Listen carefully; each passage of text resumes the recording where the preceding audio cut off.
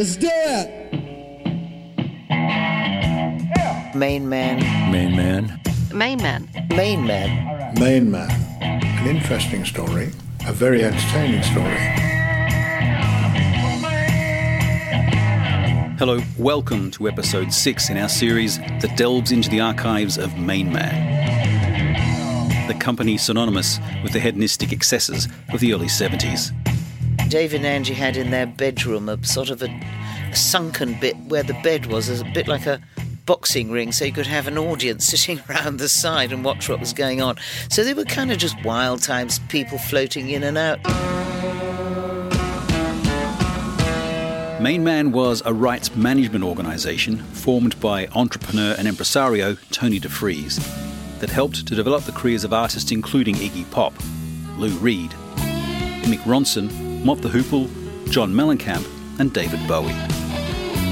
And that's when we started doing the most weird kind of musical things like Chim Chimery and Mars from the Planet Suite. So I just didn't know where I was going, but I just knew I was writing, and I had in my head that some idea that I wanted to put some kind of musical thing together. I didn't know what it was going to be yet. Tony's aggressive promotional and marketing focus helped David transform from a struggling singer-songwriter to rock megastar. We had finished recording Hunky Dory. It had never even been released, and he tells me we're recording the next album, which was Ziggy, and we went in. Before Hunky Dory was even released, we'd started Ziggy. Today, DeFries explains more about the state of the music industry in 1970 when he first met and agreed to manage David.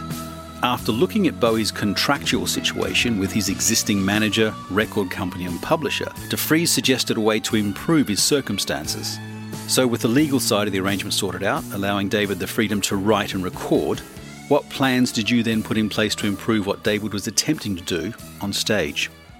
At that time, the accepted wisdom in the industry was for a new artist or a band to get exposure as an opening or supporting act for an established, successful act. And this was largely a matter of economics, because promoters could sell more tickets, generate more revenue, and spend less money, which meant they increased their profits on a concert with multiple acts. Record companies would often pay promoters to feature acts and records they wanted to promote. I changed this. By funding and promoting Bowie as a headliner without any opening acts, we made the economic model reflect the larger objective of establishing a dedicated fan base to a specific performer. And this changes the perception of the public and the audience to that performer. I also rewrote live performance contracts with different rules. I'm big on rules. This meant including guaranteed non-returnable advances and a percentage split of the gross revenue. And I introduced a comprehensive contract rider with specific conditions for every aspect of the venue: stage height, shape, location, dimensions, drum risers, the security facilities, equipment, dressing rooms, food and drink. It's interesting to see that in the 1950s and 60s, you began the way that performers wanted to contact their audience changed.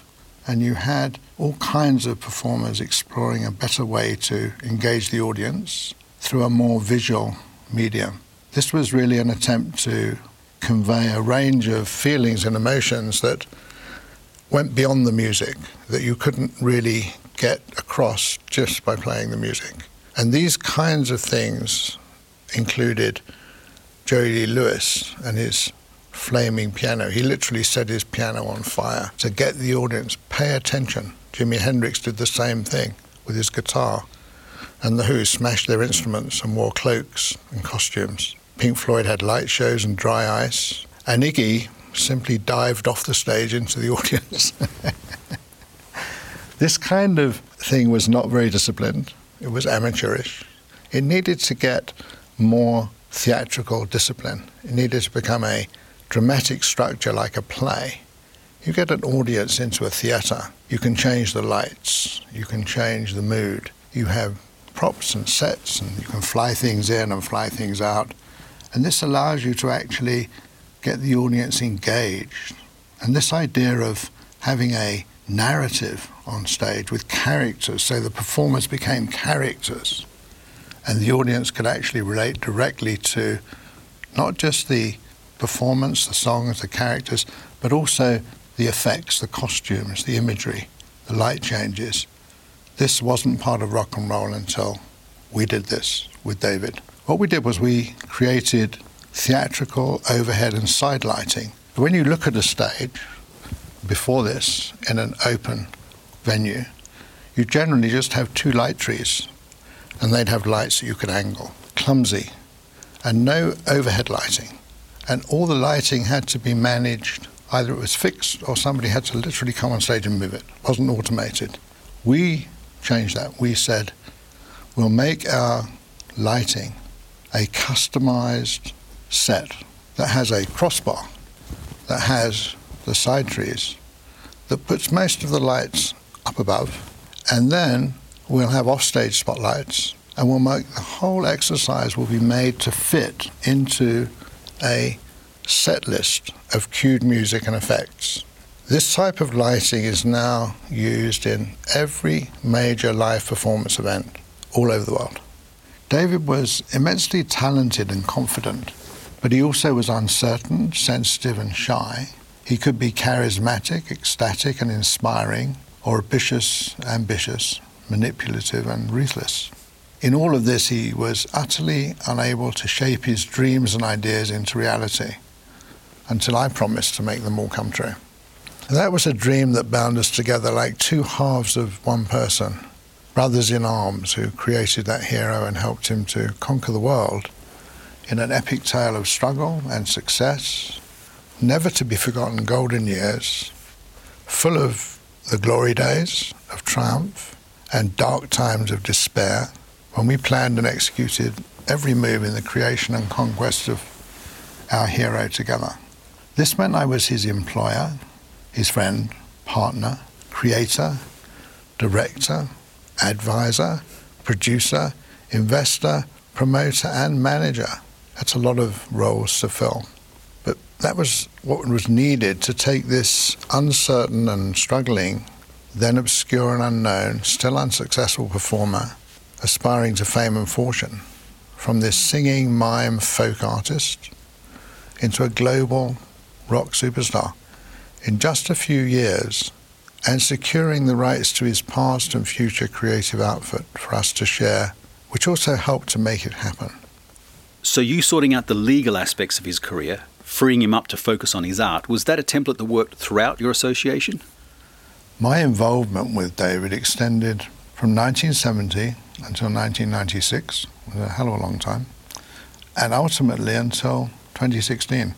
And during the first 2 years, I deconstructed David entirely by removing all his personal and professional constraints. So he had nothing that would hold him back.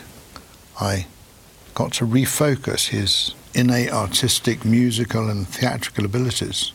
He had that unusual thing of being not just a singer, not just a writer, not just a musician, but an actor and an excellent mime. And this meant that if we could get his musical and theatrical abilities to surface and be effectively coordinated towards a single goal, we could reconstruct a iconic global superstar. And I chose to call that superstar Bowie. Not David Bowie, but Bowie. So you become a Sinatra, a Dylan, somebody who's instantly recognizable. And among the essential elements to do this, to actually fuel this exercise and fund it, you really needed to get complete control of all the artistic, creative and commercial decisions. This means take away all the contracts that he had, terminate those contracts. I think I was called the Terminator sometime for doing this. It means that you've got to actually recover all the ownership of all the existing, future and past sound recordings, all the songs, all the films, all the photographs, any other rights or works that he has made or will make have to be in a dedicated structure that you can manage, you can protect them, you can exploit them, and you can administer them. This goes to the question of rights, which is way too complex to explain right here. But whilst this was going on in 70 and 71, and I was reconstructing Bowie out of David during 72 and 73, that's when the icon actually took shape. And here we saw in those early concerts, late 71 and especially 72, here was Bowie emerging as Ziggy Stardust, first of all, but a nascent hero and superstar by 74 or 75.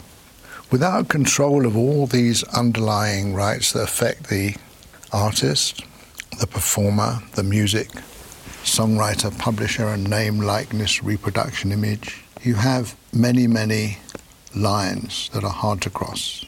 If you can separate all the elements and then control them, you have what Parker did for Presley and what I did for Bowie.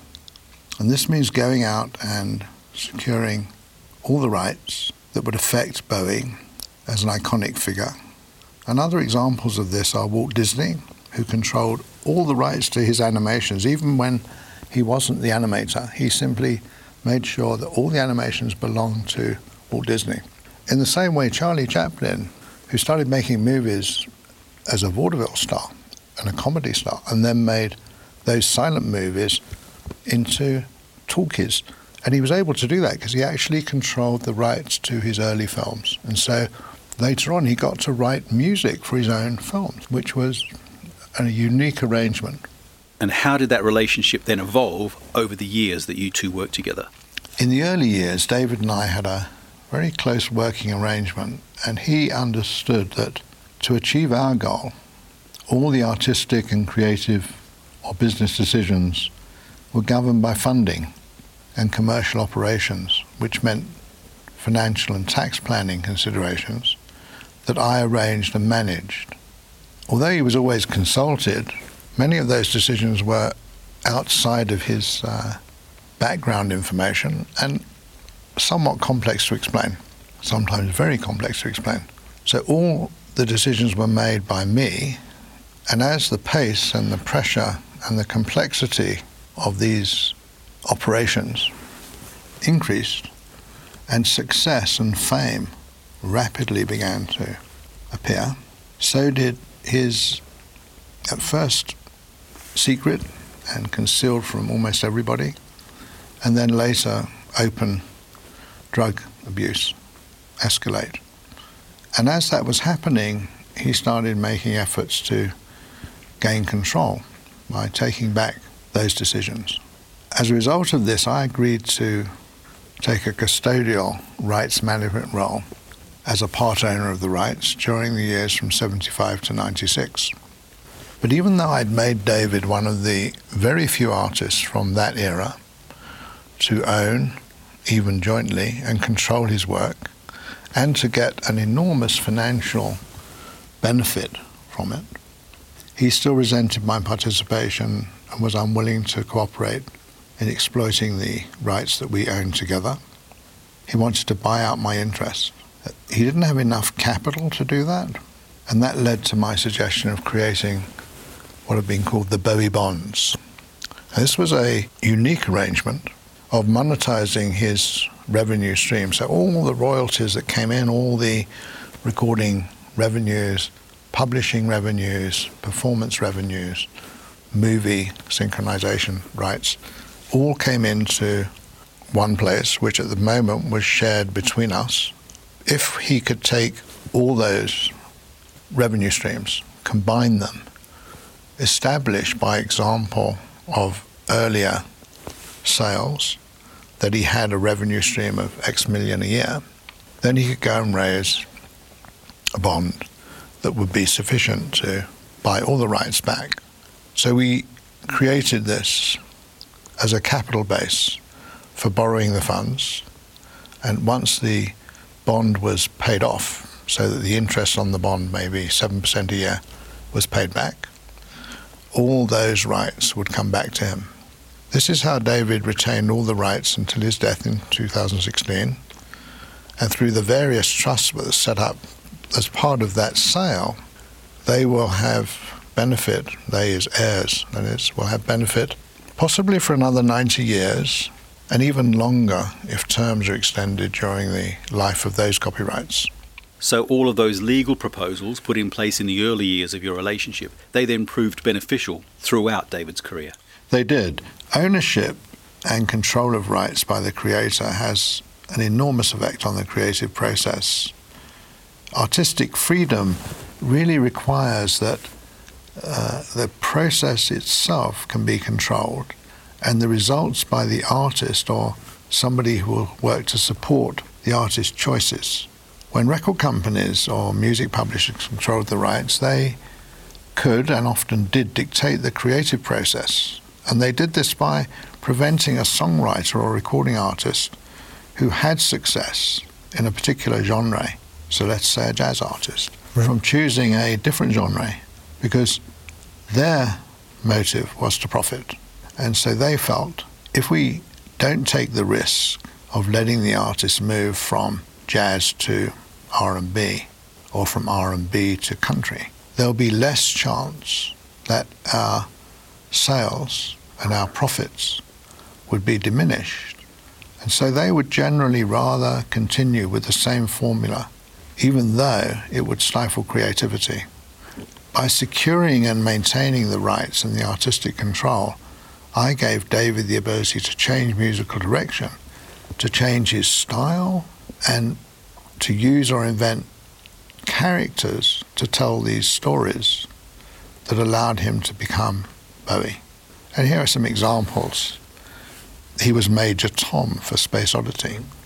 He was Ziggy Stardust for all of the Ziggy Stardust characters. He turned himself into Aladdin Sane, a very nice pun, and actually the first 8 bars of the melody are stolen from a lullaby on Broadway. And inspired by Mike Garson, who was a predecessor piano player to Michael Kamen. And that led us to Diamond Dogs, the ultimate tale of a collapsing civilization, a city where rats the size of cats and diamond dogs wear diamond collars and control the entire town, and humans are being displaced. Rights ownership also gave him a larger share of earnings and control of his finances. This was essentially the ability to increase those earnings, because over time, if you had put out a recording in the 70s and it sold at a certain price or it was in a certain format, you could now change the format, change the price, recompile those recordings and create new revenue streams. And these factors provided and actually sustained the impetus for an outstanding creative success throughout his career. He was always able, because of this, to revisit and reimagine and recreate a new phase from an old phase that had passed. And this made him exceptionally popular because he was ever changing, forever changing. And there, I think, lies a lot of his appeal and a lot of his fame. So that's Tony DeFries explaining how the plans he put in place in 1970, when he first met and agreed to manage Bowie, allowed David the creative freedom to explore his artistic ambition. In the next episode, Tony actually goes through all the original agreements David had in place and describes exactly how he arranged the complex procedure of extricating David from those contracts. All that paperwork from the MainMan archive is part of an ever-growing collection of memorabilia, a lot of it never seen before, that we are adding to the MainMan website each week. A fantastic record of a very exciting period in rock history. And you can also check out the other episodes in the MainMan series. I'm Des Shaw. This is a Zinc Media MM Tech production. Thanks for listening.